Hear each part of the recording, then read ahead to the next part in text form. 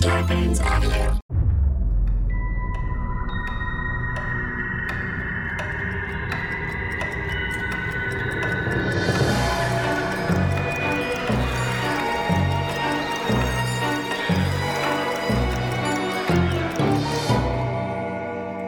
Hello, and welcome to the Untold Hour. It's ya boy, Bowser, back with another not-so-solo episode. I have a guest this week, so this entire episode won't just be me ranting about the Ghostbusters sequel. Yikes, but thank you to everyone that hung in there through that episode. We had fun, we had fun. Got some good emotions out. It was cathartic, I think, for everyone involved. And because of that episode, I thought I would do something different this week. I'm actually going to launch a new segment, which is crazy to do without my co-host, without Jess being here. So she'll have to learn about this retroactively. We're going to launch a new segment that is not just Bowser talking about a horror movie he saw, but specifically Bowser talking about a horror movie he saw and liked. So what do we call this segment? I don't know. Let me give you a little run of show before we get back into what to call the Bowser Liked It segment. Maybe we just call it that, Bowser Liked It.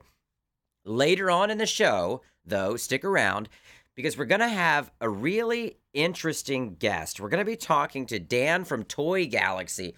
I talk about this channel a lot because it's a YouTube channel I obsess over. If you've never watched a video on Toy Galaxy, you're missing out, unless you're not a toy hound like myself. But they have such informative retrospectives on why a toy was created, why it was successful, why it failed, who owned it back then, who owns the IP now. They're just these deep dive videos on toys.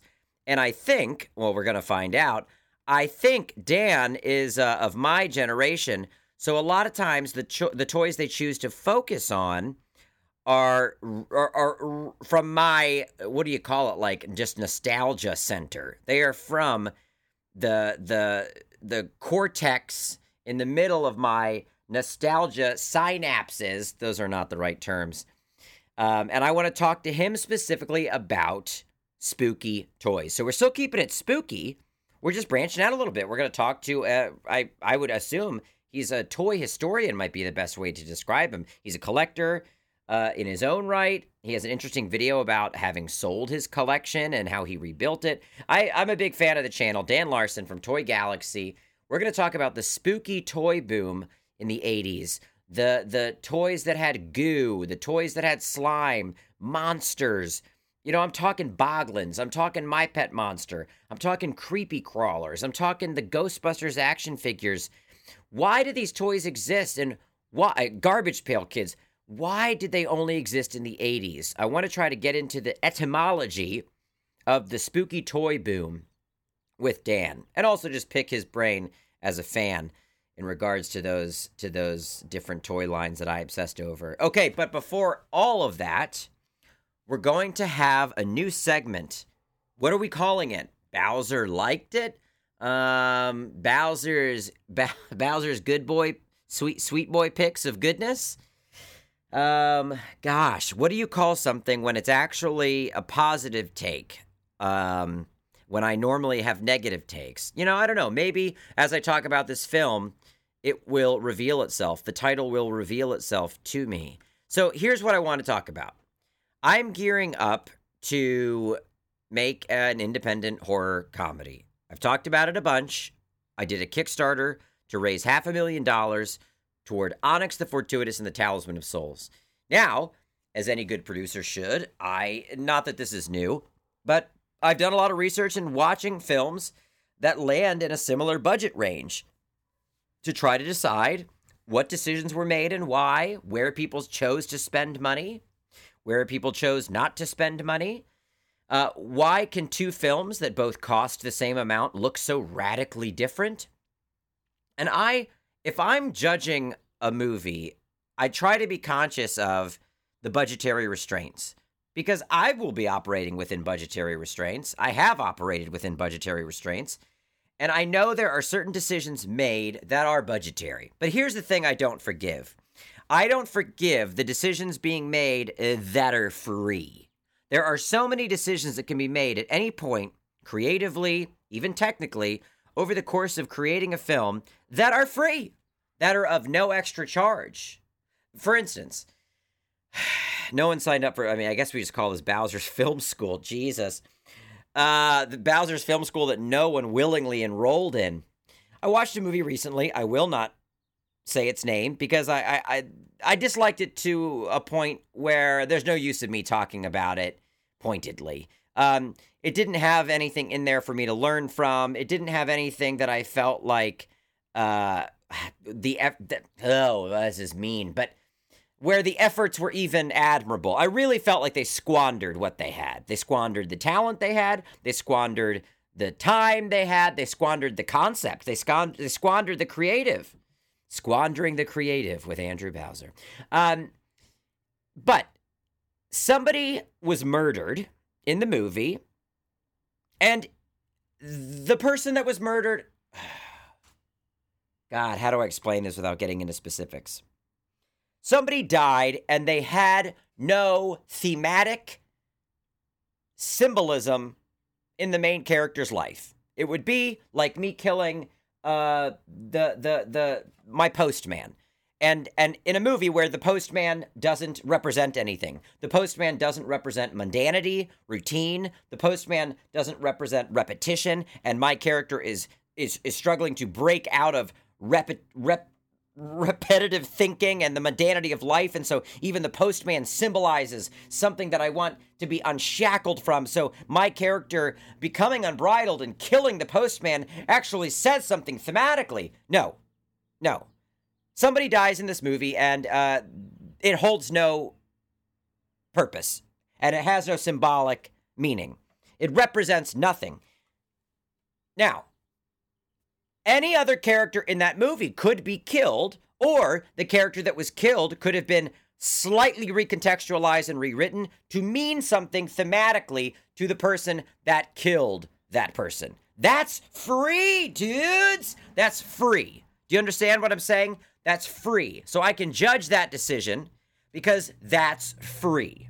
If the character really resented their workplace, hated their boss, but didn't have the balls to kill their boss, but hated the boss's underling, or hell, even hated the kind of sycophantic new hire that's sucking up, that's already climbing the ladder faster than my character's climbing the ladder, the themes I'm operating off of would say somebody in that sphere should die at my hands. Symbolically, within the realm of this movie, that would say, I want that thing to die. That corporate structure, that boss, everything they represent, everybody that sucks up to the boss. There's meaning in my character killing that person. That shit is free. Tethering your action to themes is free. Anybody can do it. When you're writing, that's when you do it. That's when you pull those little strings down and you tether the action of your character down to the theme that's anchoring the movie. Every movie has themes. Every movie is operating off of themes, okay? I guarantee you, your favorite movie right now, think of it, what are the themes? If you've never thought of movies thematically, think of your favorite movie and just name 3 themes. Oh, God, well, I don't know. I guess it could be, I think of loss, I think of family, and I think of reinvention. Yep, those could be 3 themes for a movie. Think of your favorite movie, close your eyes, and go, shh, and just think of the themes. They're there.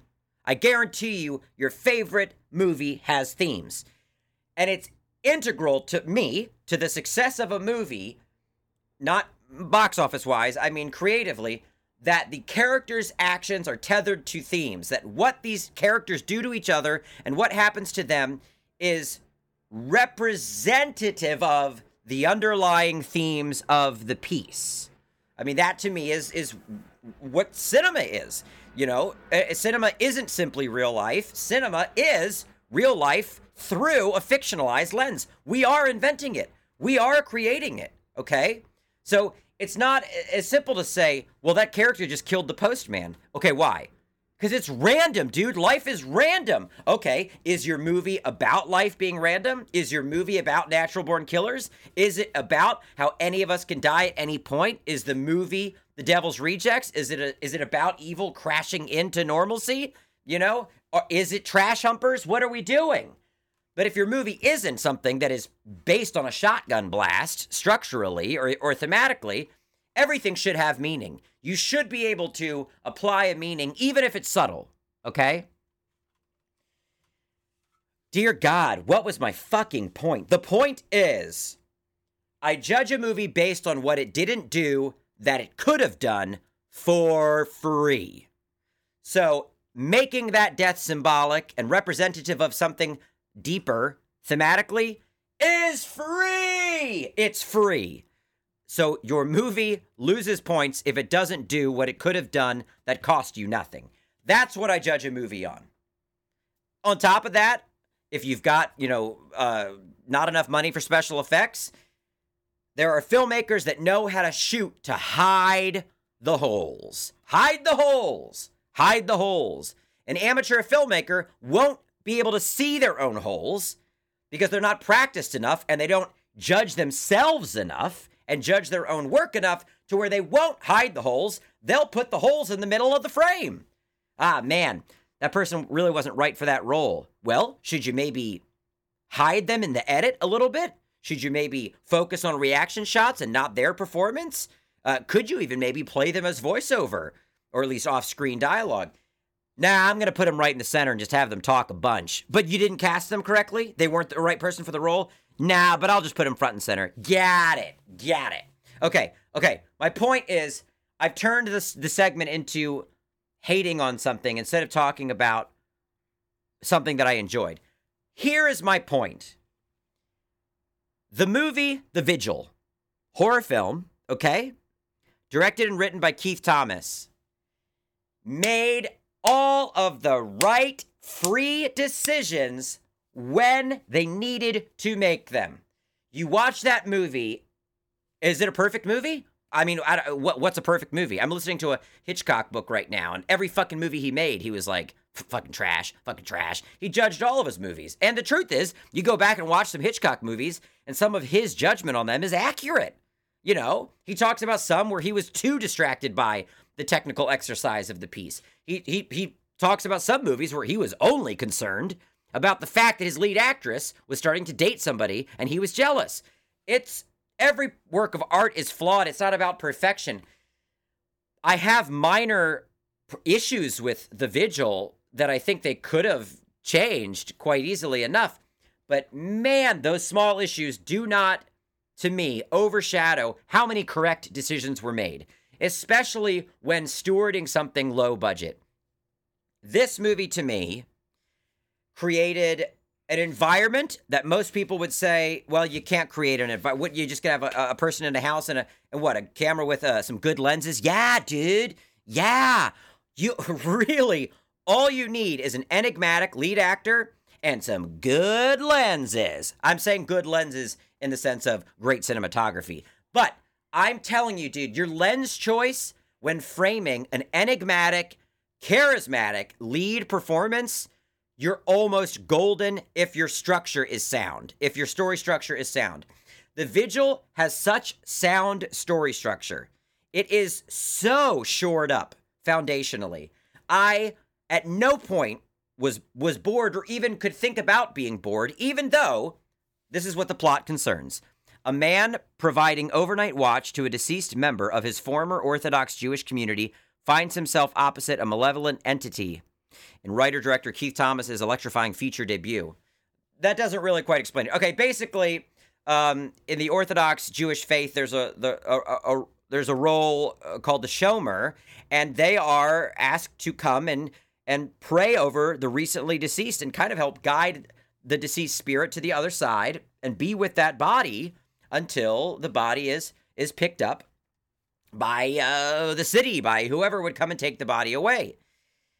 This is it's a setup that I could just see being squandered and made cheap, and they just refused to make it cheap. They refused to squander it, and they refused to make it cheap. And I'm telling you right now, obviously it starts with the writer and the structure, but Dave Davis, the lead actor in this movie, from word go, you can hear him off camera talking to the director saying, could I do something different with this? And the director allows it. Now, I'm not saying it wasn't the director's decision. It could have been, but I really feel like Dave Davis brought something really original and really unique to this character. I felt it in his performance that he had made the decision and had the conversation. You know, I'm going to play this a little this way. Keith, is that all right? Can we try a take where I'm maybe more anxious than you might assume? He plays this grounded anxiety that manifests in his body physically in almost imperceptible nervous tics that take up such wonderful space in a horror film. Because in horror movies, so often these performers are not allowed to be unique, nuanced individuals, layered humans. But Dave Davis, like right away, was like, what if I made this guy real? What if I made him believable? What if he had tics? What if he spoke a certain way, moved his body a certain way, held his arms a certain way? And it fucking pops, dude. I'm not joking. Somebody in my private Facebook group last week, on my Onyx private Facebook group, asked if my opinion on a film has ever changed after the first time I saw it. And the answer is no. Maybe there's an example, but I'm telling you, as a kid, I hated movies. I mean, I remember seeing Lost World, Jurassic Park 2, and I walked out of there like, what the fuck? The fuck? I remember being angry. I remember everybody going to see Three Ninjas, like for a kid's birthday party. And I walked out of there being like, why the fuck did you make me sit through that shit? It was shit. So my opinion on a movie has never changed. I knew the second this movie started, it was going to be good. The first scene was, I hate to pump it up if all of you go and watch it and you're like, the visual was just okay. That's fine. You can think that. The truth is, it's so much better structured and executed than most indie horror. It should be getting the kind of praise that, I won't name names, but that a lot of indie horror gets, that honestly does nothing but regurgitate tropes, kind of exploit our genre's tropes, and use the genre as a welcome mat into other areas of filmmaking and other genres. The Vigil is actually the real sauce. This is the real sauce. Are there tropes? Sure. But they don't execute the tropes as if they think the tropes are enough. They don't give you a jump scare and then look to camera like, we got you, right? Well, that'll hold you over for another 20 while absolutely nothing fucking else happens. No, the jump scares are there, almost out of obligation, but never did they detract from moving this character forward, moving the plot forward. And I'm telling you, dudes, the whole thing takes place in a house. How many horror films have you been told, wow, it's really good, it's just like a person in a house or two people in a house, and they're actually trash? This works. It completely works. All right, anyway, outside of Dave Davis absolutely ripping it and playing this character with depth and nuance, they talk like real people. What? Wow, who'd have thought? What? You could just write characters that talk like humans? And that would be okay? They have to sell so much exposition, and they do because they humanize the language, okay? They don't make them sound like data dumps. I'm going to give you an example, okay? It's going to be me paraphrasing it. And I hope this isn't a spoiler. I wouldn't consider this a spoiler because after the first scene, you kind of get an understanding of what this guy is going through, and that he's feeling a little unstable mentally and emotionally. I don't think it's the plot I just read said it's his former Orthodox community. It is about a man who has left the Orthodox Jewish faith, okay? So we begin with him having left this faith, but it being difficult to have left the Orthodox community because it was his entire life. But there's a moment. One of the hardest fucking things to sell in any movie is a phone call, dude. How many times people have to be on a phone call? I fucking hate phone calls in movies. There's not a single phone. We don't even explain why cell phones don't exist in the Onyx movie. They just don't. Why? Because fuck them. They don't exist. I don't care. There are multiple phone calls in this movie. They never feel stale. They never feel like existing only for exposition because Dave sells the emotion, and Keith, whether it was his dialogue or whether or not the actor was allowed to kind of make it more organic, someone wrote the dialogue to sound like human beings. I won't bring up the fucking 5 other horror movies I watched this week, but I happened to watch one right before watching The Vigil that made me so goddamn angry because people just didn't talk like people. Wouldn't that be the easiest thing? One of the only times I've been outright offended was when somebody, a producer who never backed any of my films and never financed anything for me, but has gone on to make many, many movies, said that my dialogue sucked. I can take every amount of criticism. I fucking dare you to prove to anyone that my dialogue sucks. Fucking dare you, dude. Because even in a comedy, I write like human beings write. I think people aren't used to reading that kind of dialogue on the page. The second you act it, they're like, oh, fuck, got it. Yeah, no, that is how people talk. Oh, okay, sure. I've had people tell me to take out the number of ums and yeahs in my scripts, or the number of dots, the number of people repeating themselves when they restart a sentence. But guess what? That's what people do when they repeat a sentence, when they restart themselves. Okay, anyway, the point is, it's not about me. I had just watched a really bad horror film that made every fucking wrong decision, spent money where they shouldn't have spent it, spent time on scenes they shouldn't have spent time on, had characters interacting that had no thematic representation toward each other, had action occurring that meant nothing on the deeper symbolic level. And then I watched The Vigil, and it was just like, yeah, it's just this easy. I'm not saying it was easy to make the film, but this movie is so fucking simple. They just let people be human. They let their themes be tethered to the action. Everything fits like a puzzle, and yet it's still not entirely predictable. I just can't say enough good things about it. Okay, so this was the example I was going to give. At some point, he's got to call a doctor that he's been talking to in a group, kind of a self-help group to leave the Orthodox community, and he's been talking with a doctor, and he tells the doctor, I'm in this house. I agreed to be a shomer for the night. I needed the money. One of my former peers in the Orthodox community hired me to do it. I have been a shomer before. But, I'm starting to see things. And I'm starting to hear things. And this is the line that I was so fucking stoked that he sold. He said, I don't think I need to go back to the hospital. And just that, dude, just that was enough. Do you know how sweaty that exposition could sound? Even if it came from the doctor. Even if the doctor had said to that character, well, Yakov, do you think you need to go back to the hospital? No, I don't think so.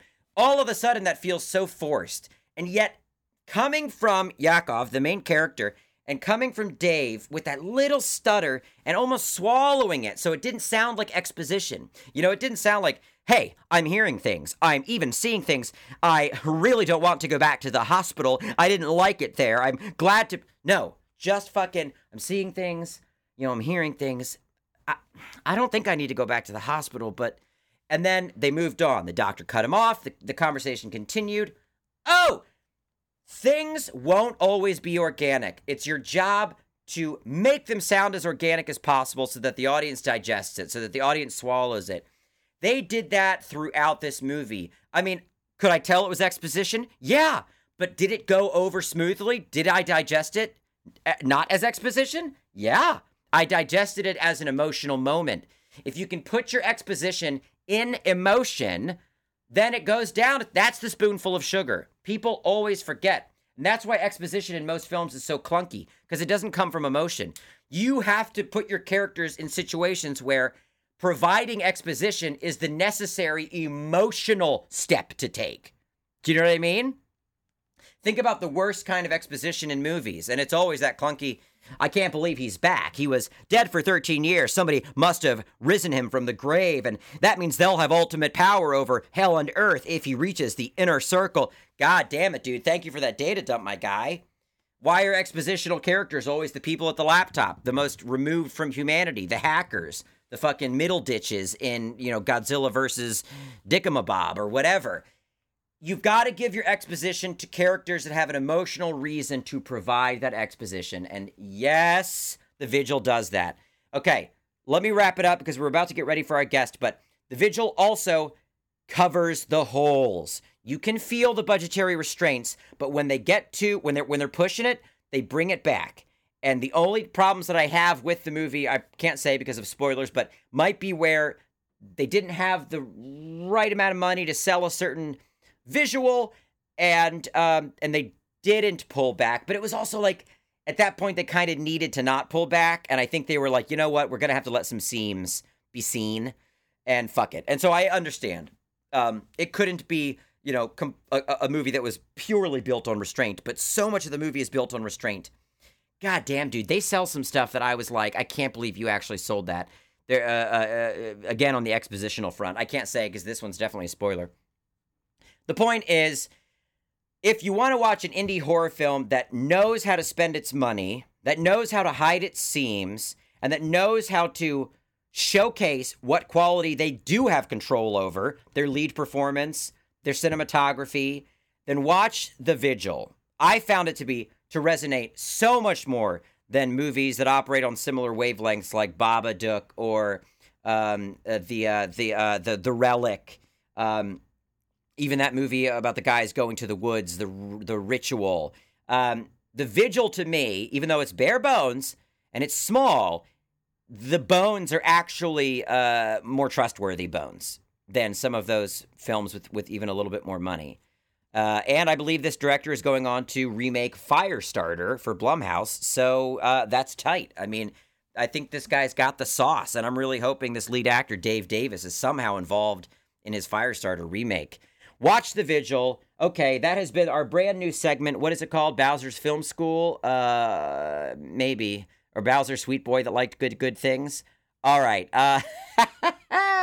Next up, I'll be joined by Dan Larson from Toy Galaxy.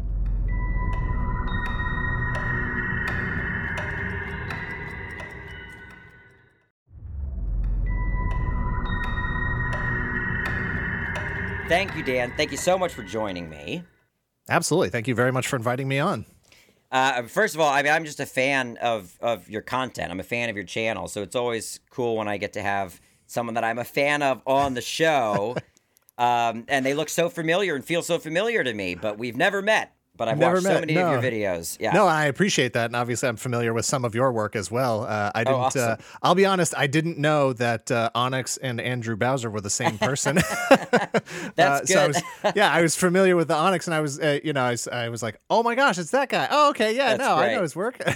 That's great. That could have also made you not want to come on the podcast. So you never know. I guess that's possible. Yeah. Yeah. If you thought he was a real guy and you were going to be met by him on the other side of this Zoom call. Well, so I specifically wanted to talk to you about spooky toys. I don't know if you've got a better name for them, but one of the episodes of your show that I watched on Toy Galaxy, you specifically talked about this boom of like goo and monster toys in the 80s. And I had never thought of it as like something that happened in the 80s and never again. But I think in I might have been the My Pet Monster episode of your show, you specifically make a joke about how, and then toys were never this fun again type of thing. And so maybe big picture, why were the 80s such a boom? Let's just say for cool toys in general and not even spooky. Why were they such a killer decade for toys? So in particular, that era is generally referred to as the gross out era of toys and pop culture in general. I mean, it's all over the place.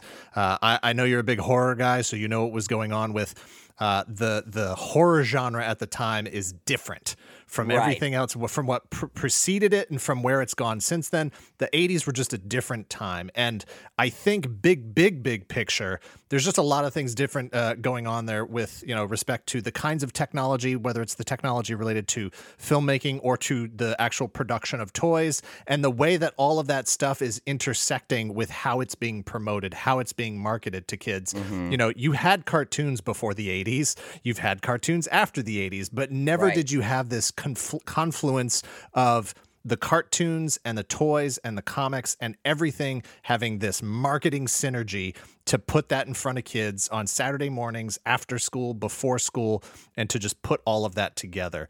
As far as when you start to boil it down to why did this sort of gross out era thing happen, it's like kids have always been gross. Kids have always liked gross stuff, you know? Right. So in terms of, again, bringing it back to that marketing, it's like everybody's trying something, and, you know, we can get into the you know, more of how these things all sort of interact, but it was a unique thing that caught on and spread because of everything that was happening across media at the same time. And I've got notes ready, so.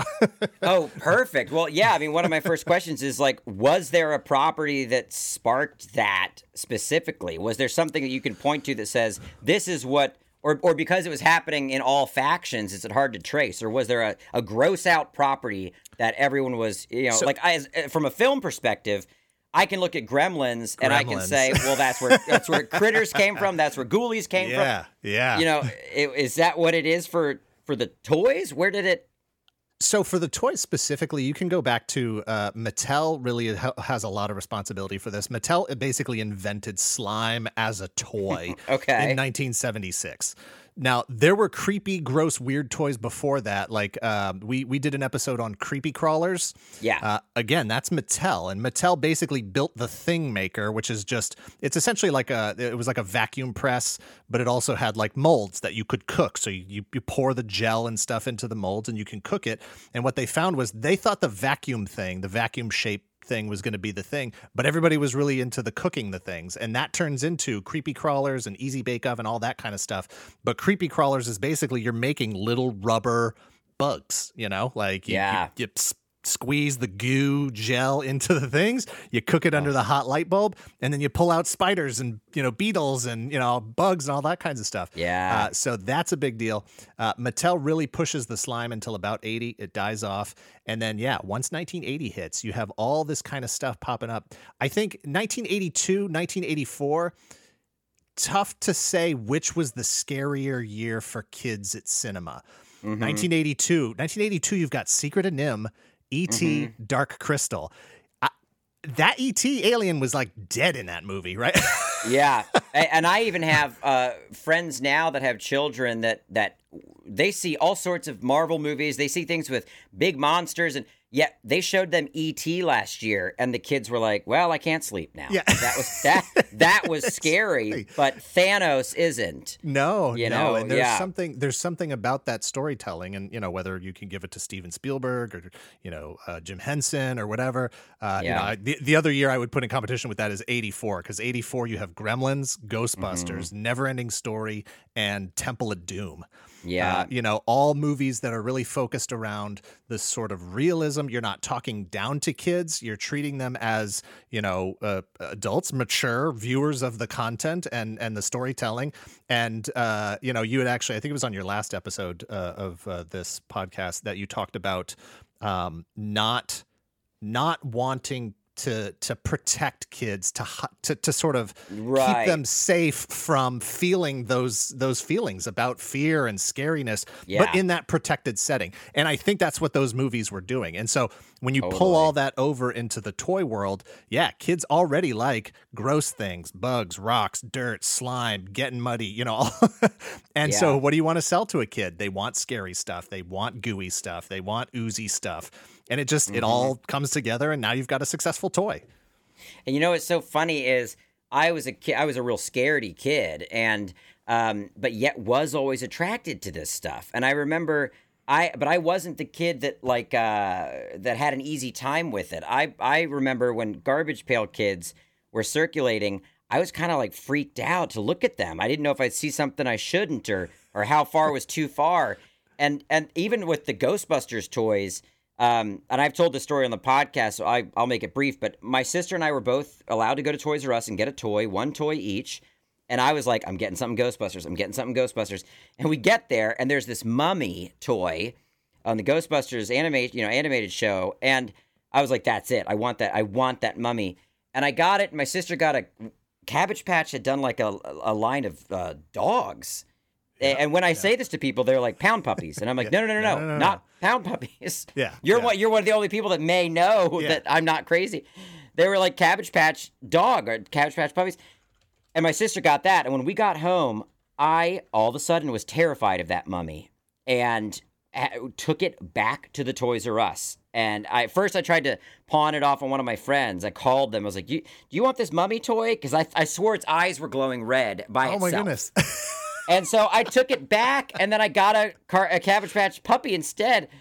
And yet I did still become a monster kid. I mean, I loved those movies, and I loved the gross out stuff, but it like took time for even me to kind of get the confidence to dive in. Yeah, well, so there's always this sort of, and it's part of the allure of it. There's this taboo kind of mystery around it. There's always some story about some kid who died looking at the thing, or or reading the thing, or whatever. Oh, I heard somebody choked on the thing and died, and death is it's a weird concept when you're an adult, but when you're a kid, you're just like, it's just this weird abstract thing. You feel invincible, you feel invulnerable, and you that these toys, there's like a different energy that you're drawing on when you're interacting with them.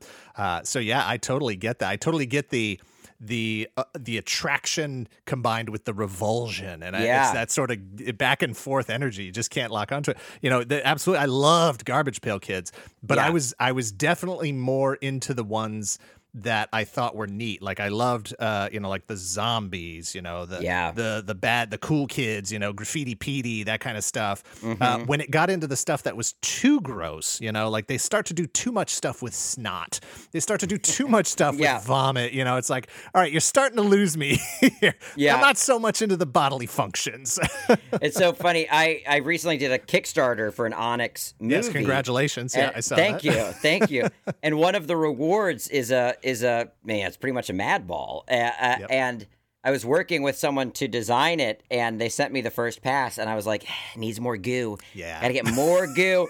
And then they eventually kind of broke his skull open, and there's brains, and there's goo, and lacerations on his face. And it was, I realized people often ask, if you didn't do like the film and video stuff, what would you do? And I really never had an answer until this month. I think I would try to be a toy designer. Yeah. Because I don't know if I've had as much fun in a long time as I have making this toy for this reward. And then in the Onyx movie, he collects. This is like, oh my gosh, this is something maybe only you would care about.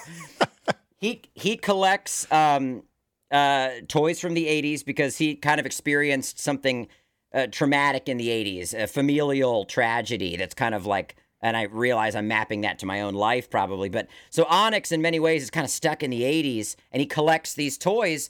They're called Battle Cats, but they're based on battle beasts. Okay, yep.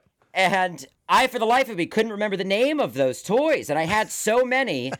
And I searched and searched, small, toy, miniature, animal. No idea that they were linked to the Transformers originally. And had no idea that they. What I find so interesting about your channel is that you really trace where those properties are now, how many different hands they've passed through as far as ownership and representation, and how they've gone further away from what they were originally. Anyway, I digress. The point is, I made Onyx a toy collector in the movie just so I could make Battle Cats toys. Yeah. So that is a long route to take to get to your own toy line. That is a very long route to take, and I only realized it. Yeah, I did. I was like, oh, I'm finally a toy maker. Yeah. So I was listening recently to a book about the 80s comedy scene, and specifically the careers of Bill Murray and Dan Aykroyd and Steve Martin and Eddie Murphy. And the Ghostbusters chapters were obviously the most interesting to me, but I don't think I understood how big the animated show was. I loved it, but there's a lot of the book dedicated to the live action performers being resentful of the animated show and being bothered that it got so big, and even Harold Ramis being like, I don't have blonde hair, and all this stuff. Yeah. Was that show, and were those toys really big? I mean, were they? For whatever reason, me personally, the toys didn't connect with me. But that's a huge toy line, to the point where, Hasbro owns the Ghostbusters now. They just re-released it's not the exact molds as those vintage figures, but for a lot of them, it's very, very, very similar. So they just released that. And obviously that was meant to tie in with the movie that still hasn't come out yet. Yeah. But that there is still an audience for those vintage figures, and that vintage style of those figures speaks to how big it was back then. Yeah. It was a really big deal. And yeah, I think the phenomenon of Ghostbusters was bigger after the two movies than it was. And it was huge during the movies, of course. But for the generation that really held on to it and made it what it was, multi-generational at this point, it was the cartoon that drove it.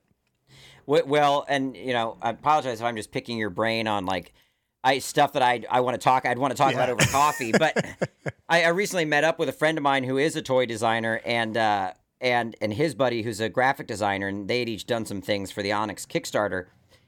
But we had never really met up in person, and we got coffee in Burbank the other day, and I realized, this is my dad likes to meet up with his guy friends and talk cars and even like models. They like making model planes. And I sat there and talked with these two buddies of mine, and we didn't not talk about Ghostbusters and Gremlins pretty much for an hour and a half.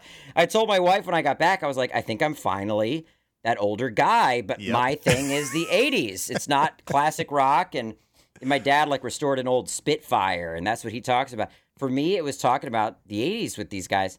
But so that brings me, what you just said brings me to, and this might be a little deep divey for wanting to have a bigger picture conversation, but I often think about the films that I love from that era that aren't represented as toys. Like, why isn't there a giant Gremlins toy line? And then I thought, is it because there wasn't an animated series to push that? Because it kind of needed all.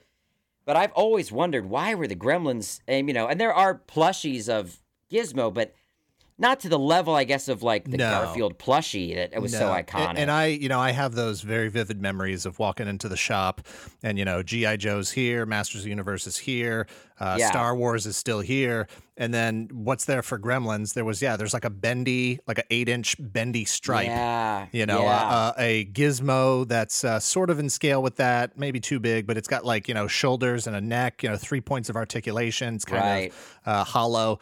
And then, there was some, plush dolls and that type of stuff. And then there was nothing else. And even back then, I remember thinking, like, where's all the toys? But I think you answered the question with your question. It's that there was no cartoon, there was no other media support for it. And that was really, really essential at the time. A movie by itself wasn't enough. You needed to have all these other elements to it. Yeah.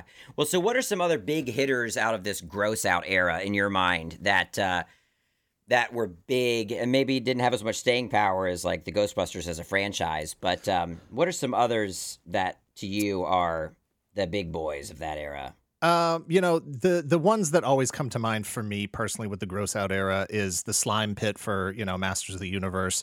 That to me is sort of like a key piece because it's anything that the key feature is pouring slime on your toys.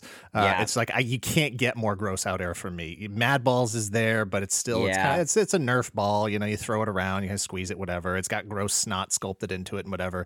But that's definitely one for me. Boglins tend to come up a lot. Almost like a mad ball that you can use as a puppet, right? Basically. Yeah. The one that really, really, really sticks out to me that I'm always like, I'll bet nobody remembers this except me. They were called bloodsuckers. And it was a pen. It was a pen that kind of looked like a bat. And so the front half of it was like the sculpted bat part. And the rear end of it, like the butt end of the bug or the bat or whatever, like think of a mosquito, was a clear cylinder full of fake blood. And the idea was that when you held it upright, right? So the pen tip is pointing upwards or angled or whatever, and you held it up against something, that blood started to fill up in that chamber. So it looked like it was sucking blood. And then when you turned it, correct way, you take off the tip and you start writing, the blood is draining down and it looks like you're writing in red ink, blood ink.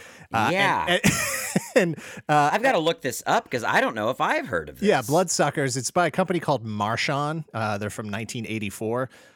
You'll find a commercial if you search YouTube. There's a 15-second spot for them.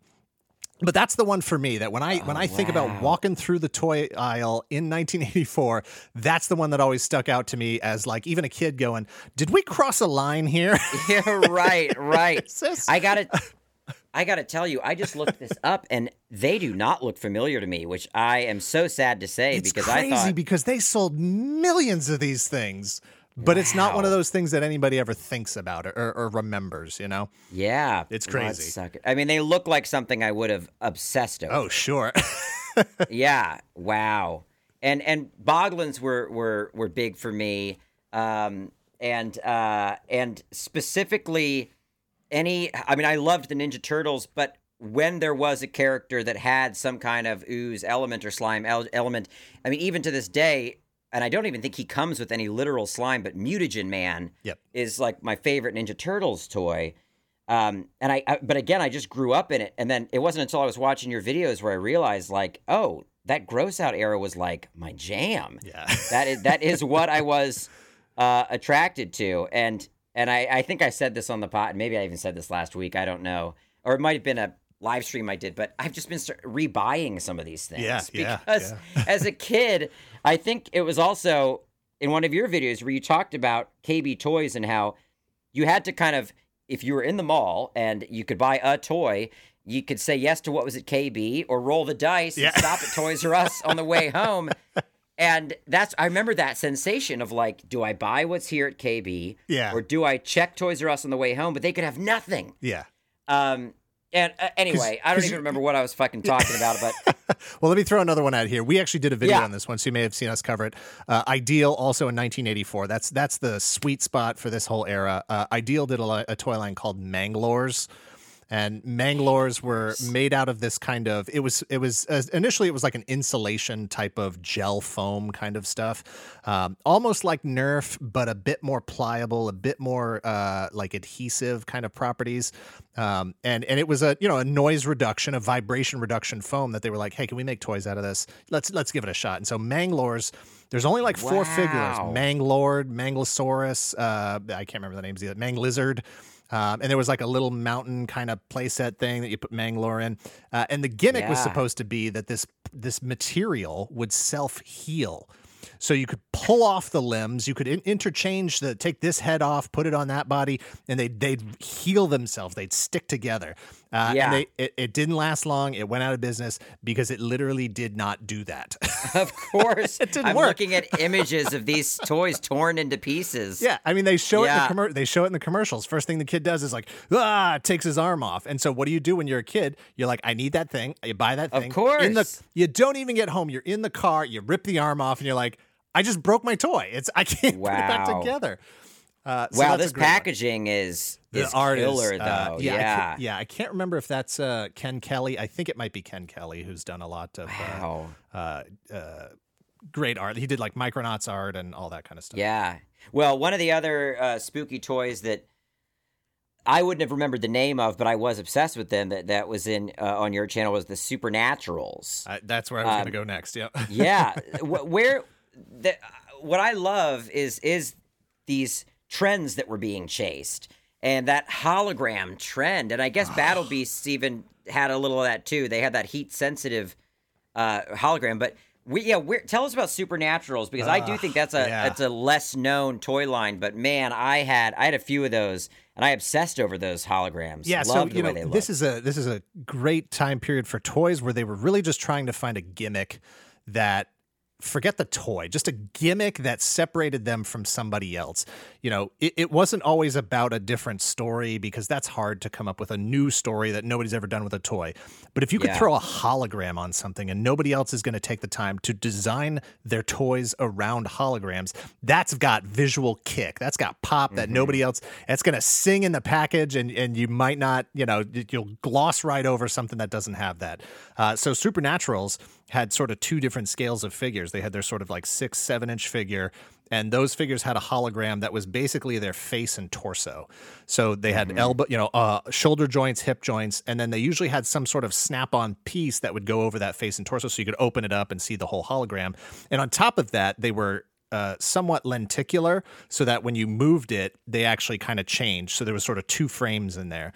They also had smaller, like little partner toys. That same thing. The whole body was basically a hologram. It had arms and weapons and stuff that glowed in the dark, of course. But the draw was those holograms. You basically built a plastic, frame for holograms. And why were holograms so big? Well, the technology was there. It was affordable to be able to make them at that, for that purpose, just for kids to have on a toy, Yeah. And there was visionaries were also using holograms, but supernaturals really went for that, what's scary, monsters, skeletons, ghosts, creepy man-sized rabbit, pulling a human out of a magic hat instead of the human pulling the rabbit out, just all of these things that tap into those core fears of the unknown and the supernatural. And as a kid, I didn't really care for the line because I really wanted more posability, and G.I. Joe blew everyone out of the yard because they had all the articulation. But now I look at them and I'm like, man, I miss holograms. Yeah, I know. I do too. Let's bring holograms back. When I was watching that episode of yours, I was like, holograms still rip. I still think they're so cool looking, and still kind of don't quite understand it.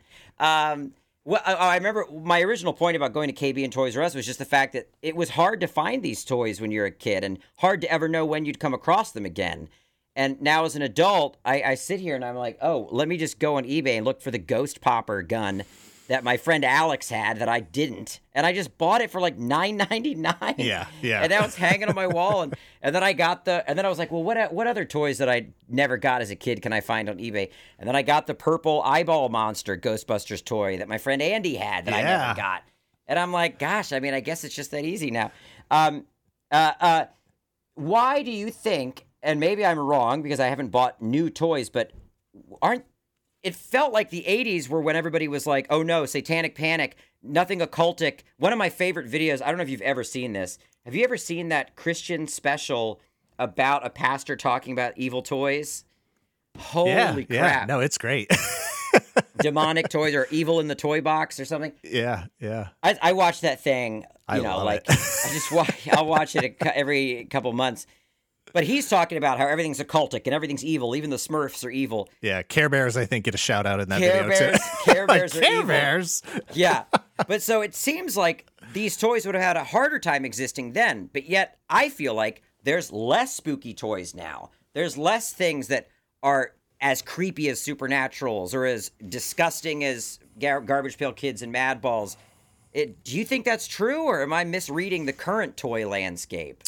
I think that gets into a bigger conversation about where physical toys at and where the physical toy market is and who the physical toy market is actually trying to appeal to right now versus who the audience was back in the 80s. Back in the 80s, It was literally every kid from, 4 years old to 12 years old, and you're trying to lock in everybody, boys and girls, across the spectrum.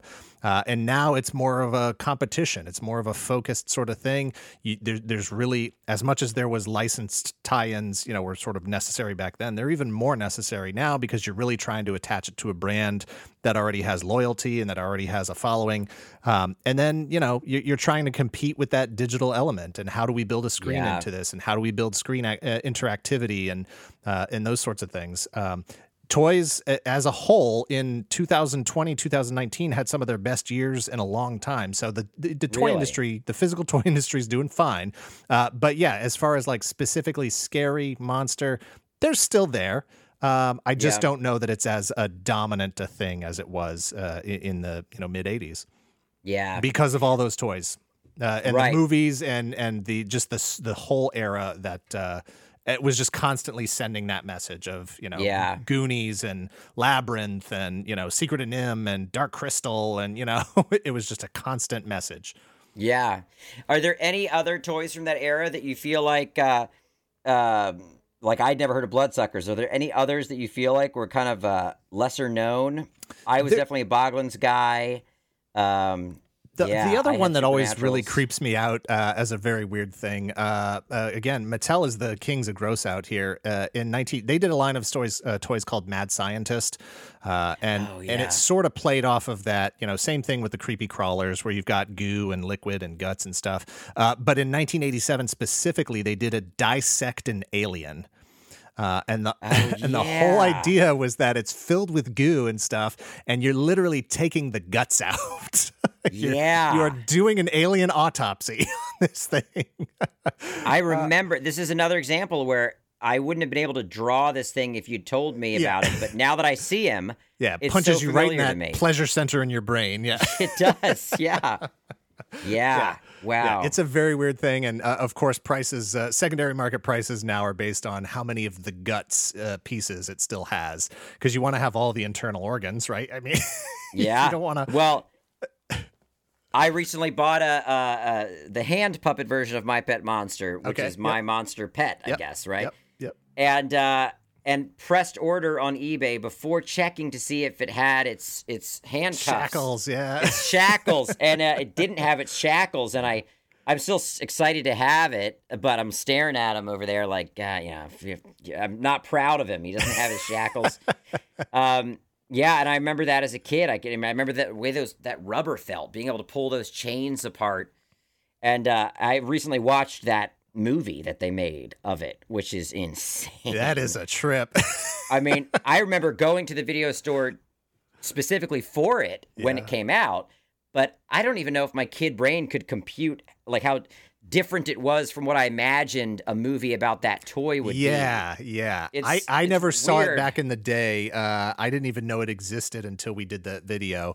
Obviously, I was familiar with my Pet Monster. You know, I've had the shackles, I've had the doll, all that stuff. But I never knew there was a live action movie. I knew there was an animated series. I did not know about the live action. And to see, I mean, first of all, bold move to go with like the animatronic face on that thing and full person in suit, you know, Alf style, Muppet style. I was very impressed with that. Best movie ever? Probably not. Right. But I think it's the kind of thing that as a kid, you would have worn that tape out, you know, just watched it over and over again. Sure. He's got monster strength. He's holding up the truck, you know, and the big twist at the end with the other guy getting monster stuff. It was a bold way to sell that toy, and I give him all the credit in the world for that. I still remember asking for it at the video store and the clerk being like, oh, I mean, we might have it, and not understanding why. I was so stoked. Yeah. And then finding it on the shelf and me being like, that's it. Whoo! And I'm like, all right, dude, have fun. I mean, I remember calling Toys R Us, as I'm sure you did this too. I was a huge Spawn fan, and that definitely kind of brought back, I realize now, oh, well, that was also kind of bringing back the spooky stuff for me. The toys that were allowed to be, gross and slimy and bloody. But I would call the Toys R Us and ask about their shipments and ask about like what came in the box to know which location to go to. It was I can't imagine me like 12-year-old me being like, but can you check the box for Future Spawn? Okay, you don't have Future Spawn. Got it. That's Cross what I was off doing. That store next on the list. Yeah. Yeah. I had the yellow book and I was going through the different Toys R Us's. That's great. Was there even if it's not a spooky toy, was there a white whale for you of either a toy you never got until you were older that you'd always wanted as a kid, or maybe a toy you did finally get as a kid that you were fixating on? At this point, most of the things that I had wanted to get at the time, like you said, you mentioned it just a few minutes ago, where back then you didn't know that you could ever get these things again. There was no eBay. There was no Craigslist. It was basically once your time with that thing expired, either because you lost it, it broke, mom threw it out, some of your friends stole it, like when you're having a sleepover, it was just gone forever. And you never knew if you would see anything like that ever again. So once the secondary market came around and I was able to go back and get a lot of this stuff, there's not really many things at this point that I had and wanted to get again, didn't have and wanted to get for a first time. Right. There's not really anything that, at this point, it's more for me like obscure things that I didn't know exist. Like there's a line of toys that was produced in Japan by the company called Poppy, Popy. It was called World Heroes, and it's basically their vintage Kenner Star Wars approach. It's the 5 points of articulation, 4-inch figure, but it's the Japanese superheroes. It's Ultraman and Kamen Rider and Super Sentai characters and stuff. I just found out those existed maybe a year ago, and wow. I had the sticker shock. I was like, oh, I'm going to look these up, and oh my god, it's been this long I haven't had them. It's going to be a few more years before I get any of them. I just talked to a friend of mine who bought, I'm not as, I mean, I know Star Wars and I love Star Wars, but how many were there in that original line? Is it like depending on who you ask, it's anywhere between okay. like 90 and 117. Oh, It's like, gotcha. do you count Jabba? Do you count Salacious Crumb? Do you know, that sort of thing? Right. Well, he just told me that he bought like some original run of, I mean, let's see. Oh, wow. There's a lot in here, I guess. He Yeah, sent me yeah. pictures. Oh, There's a yeah. lot of figures. Yeah. He found someone that had them. She had bought them when they came out and kept them in a box in an attic. Since then, they had never been exposed to light. Yep. Yep. They look really, really fresh, and I guess it was quite an expensive, purchase. Are they carded or loose? Carded. Oh yeah, no, that's expensive. Yeah. That's expensive. So they'd even be expensive loose. Depending on the character, depending on the figures. I Yeah. mean, they made millions of those things. Yeah. I have a collection of over 500 of the individual Boba Fett's. It's called the Boba Set. Gotcha. And, people will be like, Dan's driving up the price on him. He's creating artificial scarcity. And it's like, do you know how many of these things they made? Right. They made Totally. millions. I have less than 1%. I have less than half of 1% of all the figures, Right. of that character that were made. So Yeah. are they worth a lot? Yeah, in very good condition, no paint wear, tight joints with their weapons. Yes, they can be expensive depending on the character, especially the later ones where they weren't making as many. But if you have, an original 13 back, Han Solo, you're going to shell out some cash for that. Yeah. Oh gosh, I'm looking at these images that he's sent me, and they're. I mean, they look like the day they came out of the factory. These are pretty fresh. But I remember walking through Kmart and Zayre's and Woolworths and whatever else, and seeing those like wire bins that they put in the middle when they're clearancing everything out, and they're stacked, 4 feet high, 3 feet by 3 feet, just full of carded Star Wars figures, and they're blowing them out at like 50 cents a piece. So totally. There's a lot out there. Oh my gosh.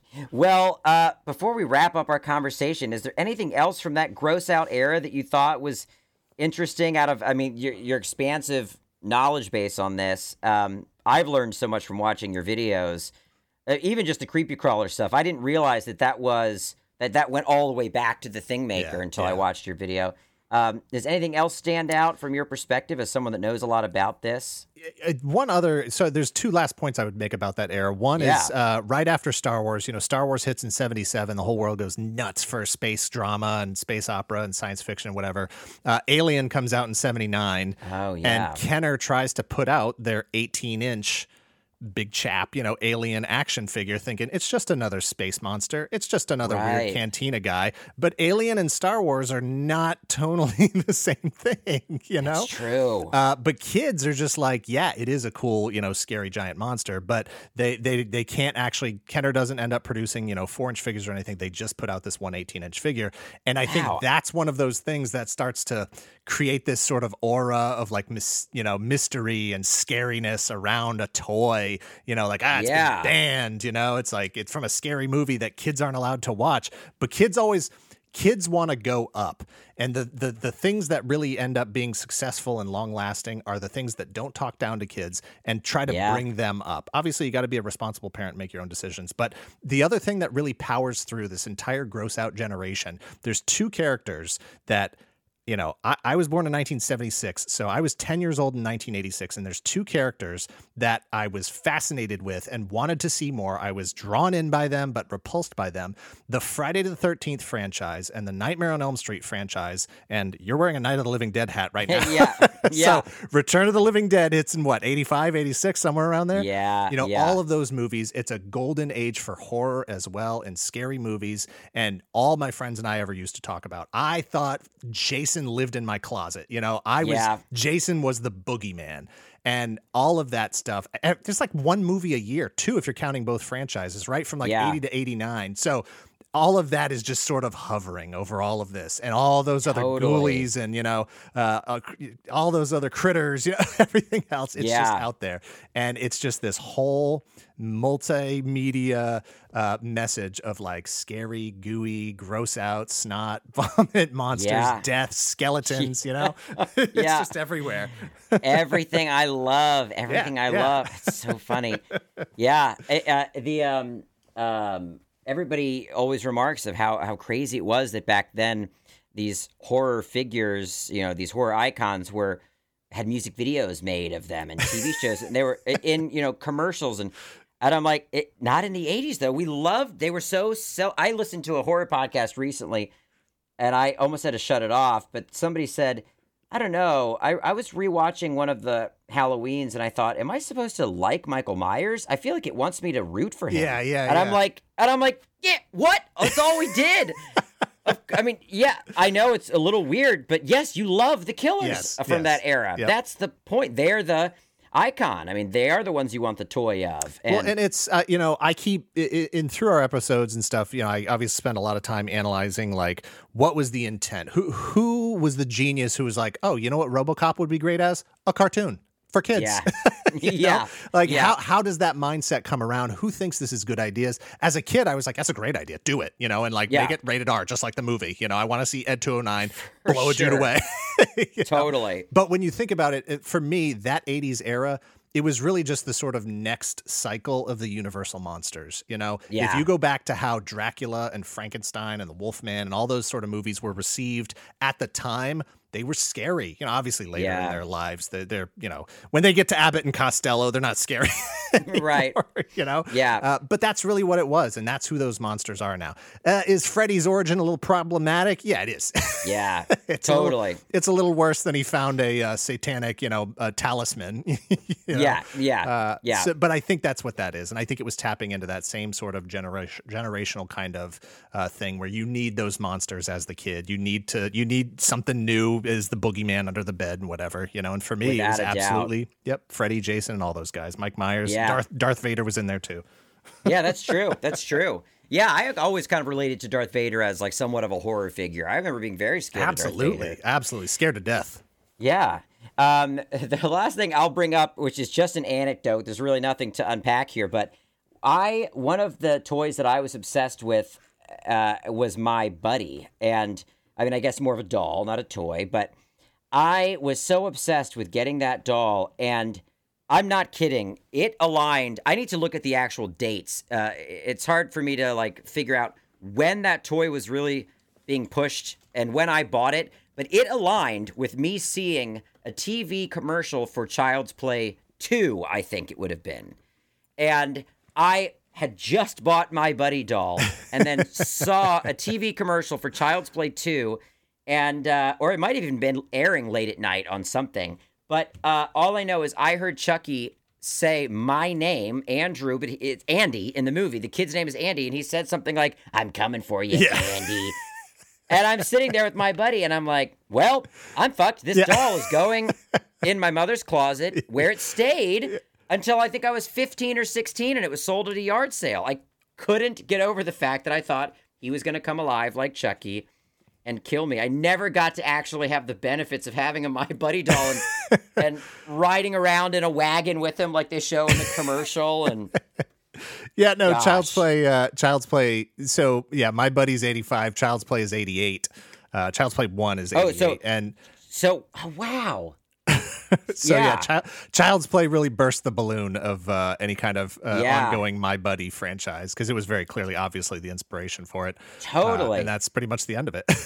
Yeah, it is. So it must have been something that I saw for Child's Play 1 and had just bought a My Buddy doll. Yeah. Wild. Yeah. Well, oh my gosh. Well, Dan, thank you so much for being here.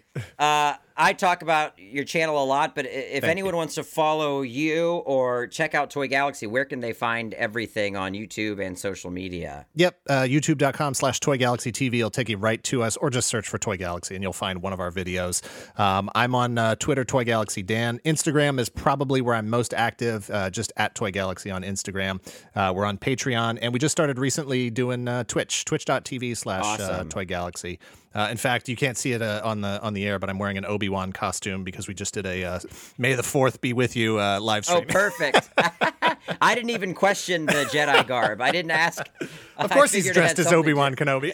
Yeah, exactly. All right, Dan. Well, thank you so much for joining us. This has been a great conversation. Thank you very much. Well, what a great conversation with Dan. Check out his channel. Follow them on YouTube and Instagram. There's so much great information on the toys that you grew up with. And animated series. They get into a lot of other things, too. They really do cover the spectrum of pop culture, especially the era that formed people like me. This has been Andrew Bowser, and until next time, you've been listening to The Untold Hour. Untoldians, that is it for this episode of The Untold Hour. Thank you for joining us on this weird and wild ride into the bizarre. If you are interested in sharing your own story of the weird, send us your listener stories to theuntoldhourpod@gmail.com. Come join the Untold Hour convo over on my Discord server and our Facebook group. And you can follow us on our socials, Instagram @The Untold Hour and @UntoldHourPod on Twitter. Starburns Audio, a podcast network.